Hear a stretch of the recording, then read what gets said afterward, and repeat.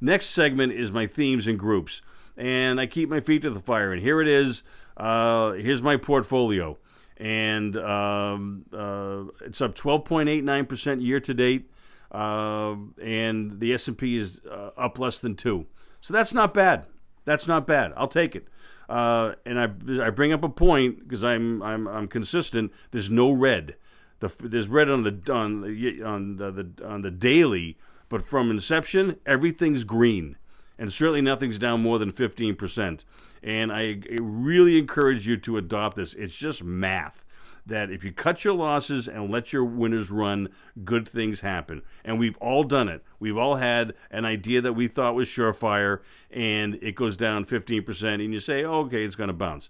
And then it's down 30, and then it's down 50, and then you're saying, well, I'll sell it when it gets back to break even. Now you have to have a double for it to break even, and that doesn't happen. So I just find that if you keep your losses to 15%, that it's about as optimized as I've been able to find, so that you're not trading all over the place every time. I can find 20% winners to make up for my 15% losers.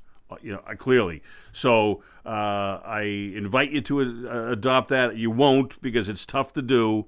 It's a muscle that you need to exercise, but I really recommend it highly. Get allergic to red, and I hope that helps.